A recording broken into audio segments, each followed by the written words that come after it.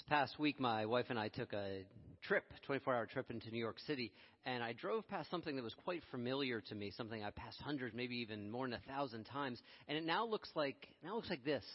It's called the Meadowlands View Hotel. I didn't know that was the new name. It didn't used to look like this. I first became familiar with this hotel. I think it's in Weehawken or Hoboken, right outside the Lincoln Tunnel, because as a youngster, it really caught my eye. They had a big sign right by the side of the highway that said, "Rooms for rent by the hour." And mirrors on the ceiling. And I have the faintest recollection as a child of turning to my parents and saying, "That's silly. Why would someone want to sleep for an hour? Wouldn't they be tired?" So I can only imagine the countless numbers of embarrassing conversations that have begun with, "My mirror's on the wall. That's weird."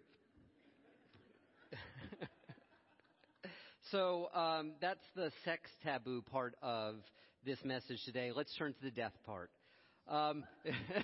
Today's message is the first in our summer Spirit Flicks series, and it also is about a journey that brings forth memories. Spirit Flicks, our summer series here at WellSprings, we've been doing since the very beginning of WellSprings, about the meaning that we find in movies, both current and some classics. And the movie for today is this, Coco, from the geniuses at Pixar. It takes place mostly in a small Mexican town, and then with a little leap in imagination and faith in the afterlife. And I have to tell you, it feels like resistance in the best way in this time of resurgent nationalism to have a movie that is about 10 to 15% in Espanol and makes no apologies for it whatsoever. And if we don't speak Spanish, or like me, you just speak un poquito, you have to keep up anyway. The core aspect of Coco is about Dia de los Muertos, the Day of the Dead, the very sacred Mexican tradition that has analogs in many different other cultures as well, too, including something that we do here at WellSprings at the end of October. It is an altar, an ofrenda. If you see one here, a traditional Mexican ofrenda, an altar to the beloved departed. The teaching goes, traditionally, that on that day, Dia de los Muertos, the dead can pass back through into the land of the living if their loved ones serve up offerings. So the main character, if you go to the next slide, please, the main character is that little boy with his guitar. That's Miguel. He comes from this family in which, we all come from families like this to a certain extent. You'll hear the family lore, and sometimes the family lore is about things that we don't talk about. The family lore in Miguel's family is that his great-great-grandfather abandoned the family to pursue a life of music. And they never talk about him, and Miguel is prohibited from playing music, even though it is the thing that he wants more than anything else. And so I don't want to give too much of this movie away if you haven't seen it, because there's some pretty cool twists in it. And it is a wonderful movie, as so many Pixar films are. So one thing leads to another, and Miguel finds himself in the afterlife. And the afterlife has these rules. On the Day of the Dead, he passes the other way. And what happens is that he has only that one day to make it back to the land of the living, or he will find himself dead. He won't be able to return. Now, I don't want to give away the plot, but it hinges on the name of the movie. It's Coco, Miguel's living great-grandmother, who is very clearly coming to the end of her life. What's most important, and you'll see this here, that's the character Hector. He's a skeleton. He is dead. We all have different feelings, folks. We're here to accept them all. See, Hector, the challenge that he is facing, and this is the most poignant part of the movie, the most poignant part, is that Hector in the afterlife is reaching the point nearly where no one living remembers him. And what happens in this world is that when no one living remembers you after you die a second time. And you kind of are joined with the larger community of the whole universe. This movie is really about finding personal identity, about remembering who we are. And what I love so much about this film is that we find who we are in our relationships. There's a Quaker teacher named Parker Palmer, who a number of us at WellSprings are familiar with. And he said the minute we scratch the surface of the question, who are you? Who are we? Who am I? He said it yields to a whole other question, whose we are. Who do we belong to? Who are we connected to? This is how so many of us find our personal identity. It is in this profound and challenging mixture of recognizing our own impermanence and also our interdependence. As Frank Turner would say, it looks like this. Now, Frank Turner is maybe next to Bruce Springsteen, who you'll hear more about in just a little bit today. Frank Turner is perhaps my most beloved musician still playing today. These are words from a song of his that I wanted to get tattooed on my body. I say wanted because I cannot find a tattoo artist to do it because they all keep telling me that is too many words. That's too much. I guess I will accept this. But I place one foot before the other, confident because I know that everything we are right now is everything that was, that Wat Tyler, Woody Guthrie, Dostoevsky, and Davy Jones are all dissolved into the ether and have crept into my bones, and all the cells and all the lines upon the backs of both my hands were once carved into the details of 2 feet upon the sands that we remain. We are remembered. And all the things we love will be washed away in the rain. We remain. Thich Nhat Hanh would call this living in the place of impermanence and also interbeing. The place in which we recognize everything changes in our lives and we are all born to die. And at the most profound level, we belong to each other. This is the crux of this movie. This is where this movie hinges upon. And I want to give away the plot twist. But it's about a song. A song, remember I mentioned Hector, the skeleton, who is about to die that second death in the afterlife. When Miguel returns from the land of the living, this is a Pixar film, there is a happy ending here. The child does not stay dead. It hinges on this song, Remember Me. And Coco, Miguel's great-grandmother, sings it. And Hector is remembered. He does not disappear into the ether. Now, because this is a Pixar movie, and they do the research, and they're pretty smart cookies, you might know something about the connection between memory and music, especially if you know someone, if you love someone, who may be suffering from the cognitive declines that are associated with aging, Alzheimer's or dementia. And there's really amazing research that shows people, that has revealed folks who have forgotten almost everything about who they are. And they'll be played a song that was part of their childhood, of their adolescence. The research actually says if you can find a song when that person was between 18 and 25 years of age.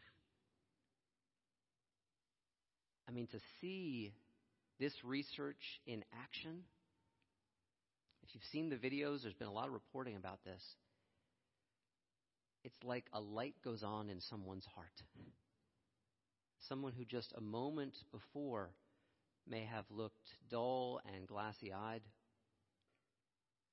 and that next moment is smiling, is alive.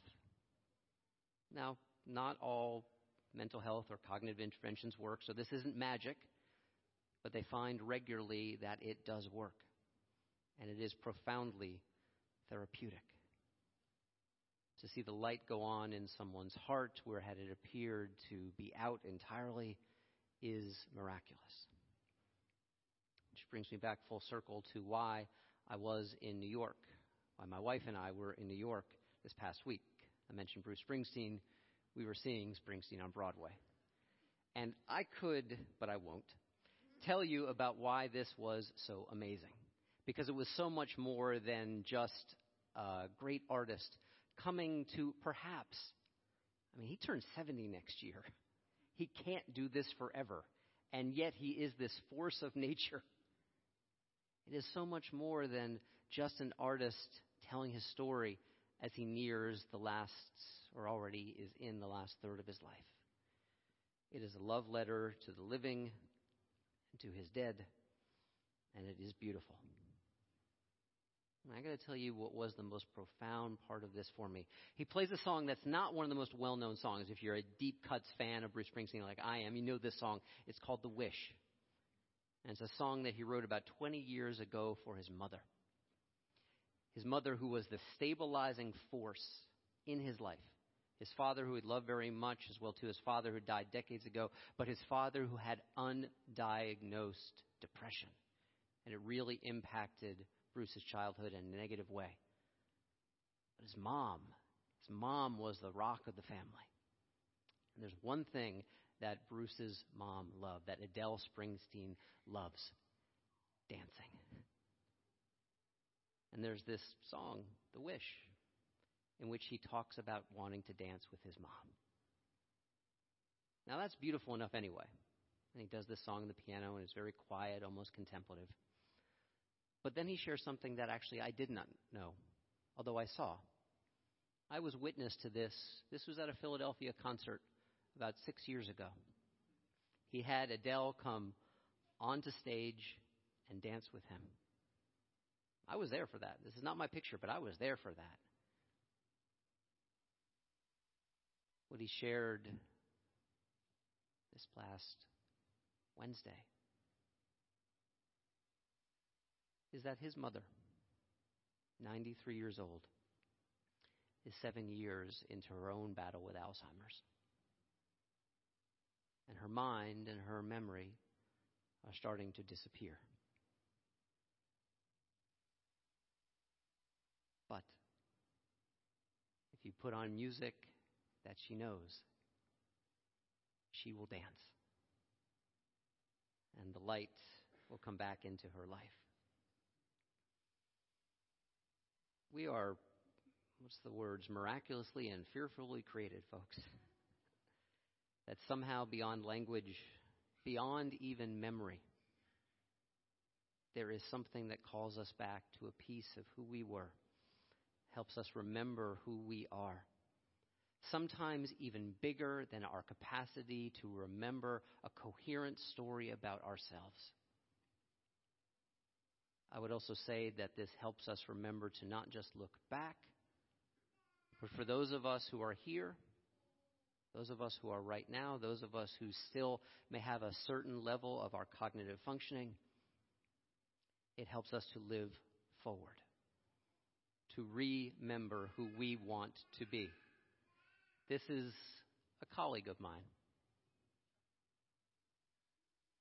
With the beard, that's him, and that's younger. Matt Tittle. I have never met Matt.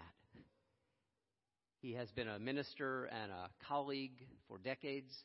He was a naval intelligence officer. I remember a number of years ago him saying on Facebook, "Listen, folks, listen. Memorial Day is not Veterans Day." Memorial Day is specific to honoring those who have fought in our armed forces and have died in the service of our armed services. Matt Tittle is dying. Maria, you talked about what Facebook can do, what social media can do. We already know all the stories and all the ways in which social media can deform our lives, right? Can get us taking each other apart, bring out our meaner sides. But social media, as you testified to, also has this capacity to connect us in amazing ways.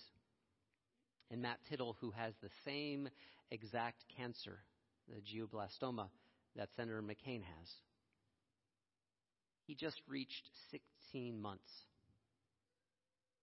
He doesn't have much more time.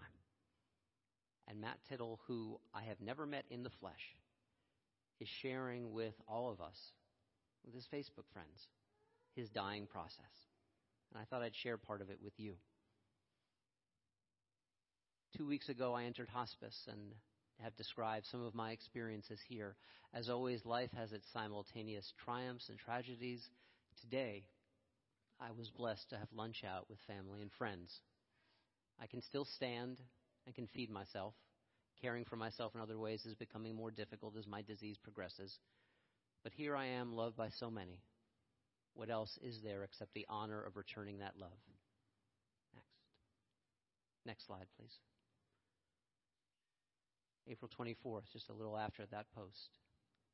I'm sorry to say, friends, that I fear my time is very near. I can feed myself and can stand occasionally, but can't care for myself otherwise. I'm hoping for 2 more weeks, but I'm not confident with a month.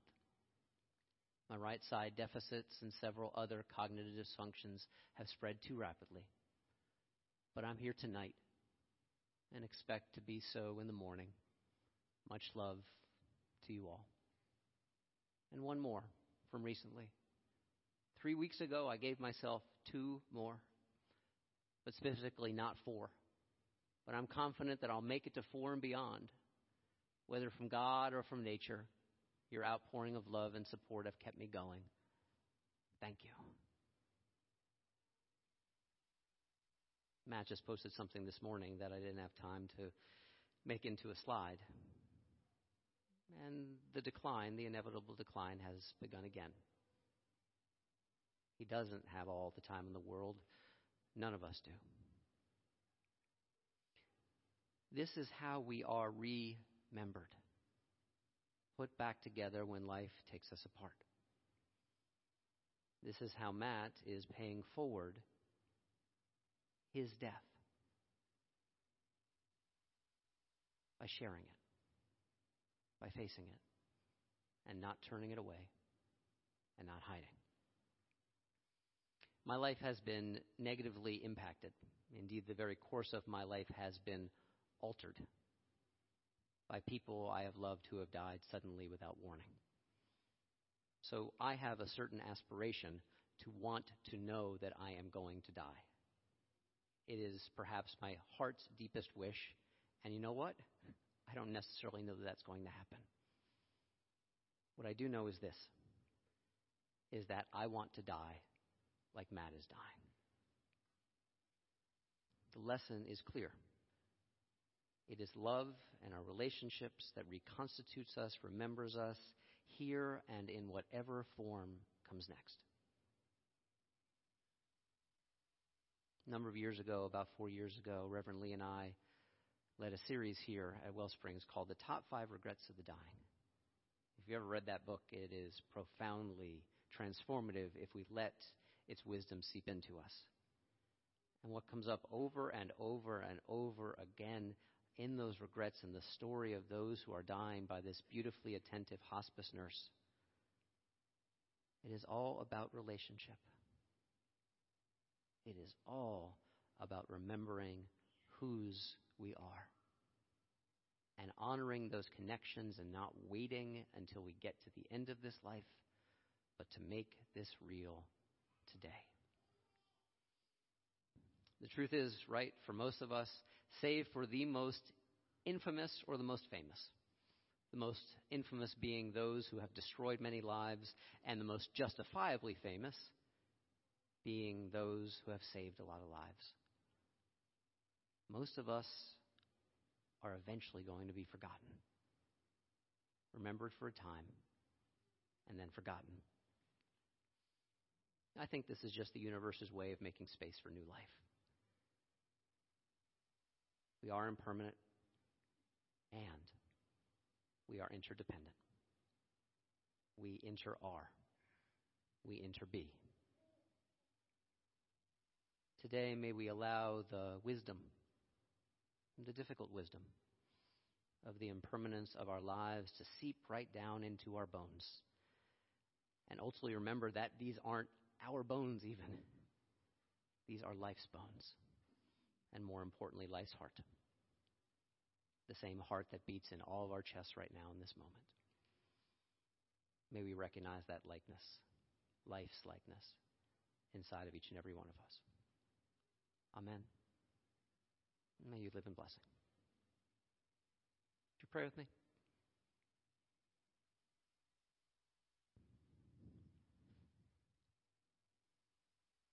In the shouts and the cries of new life,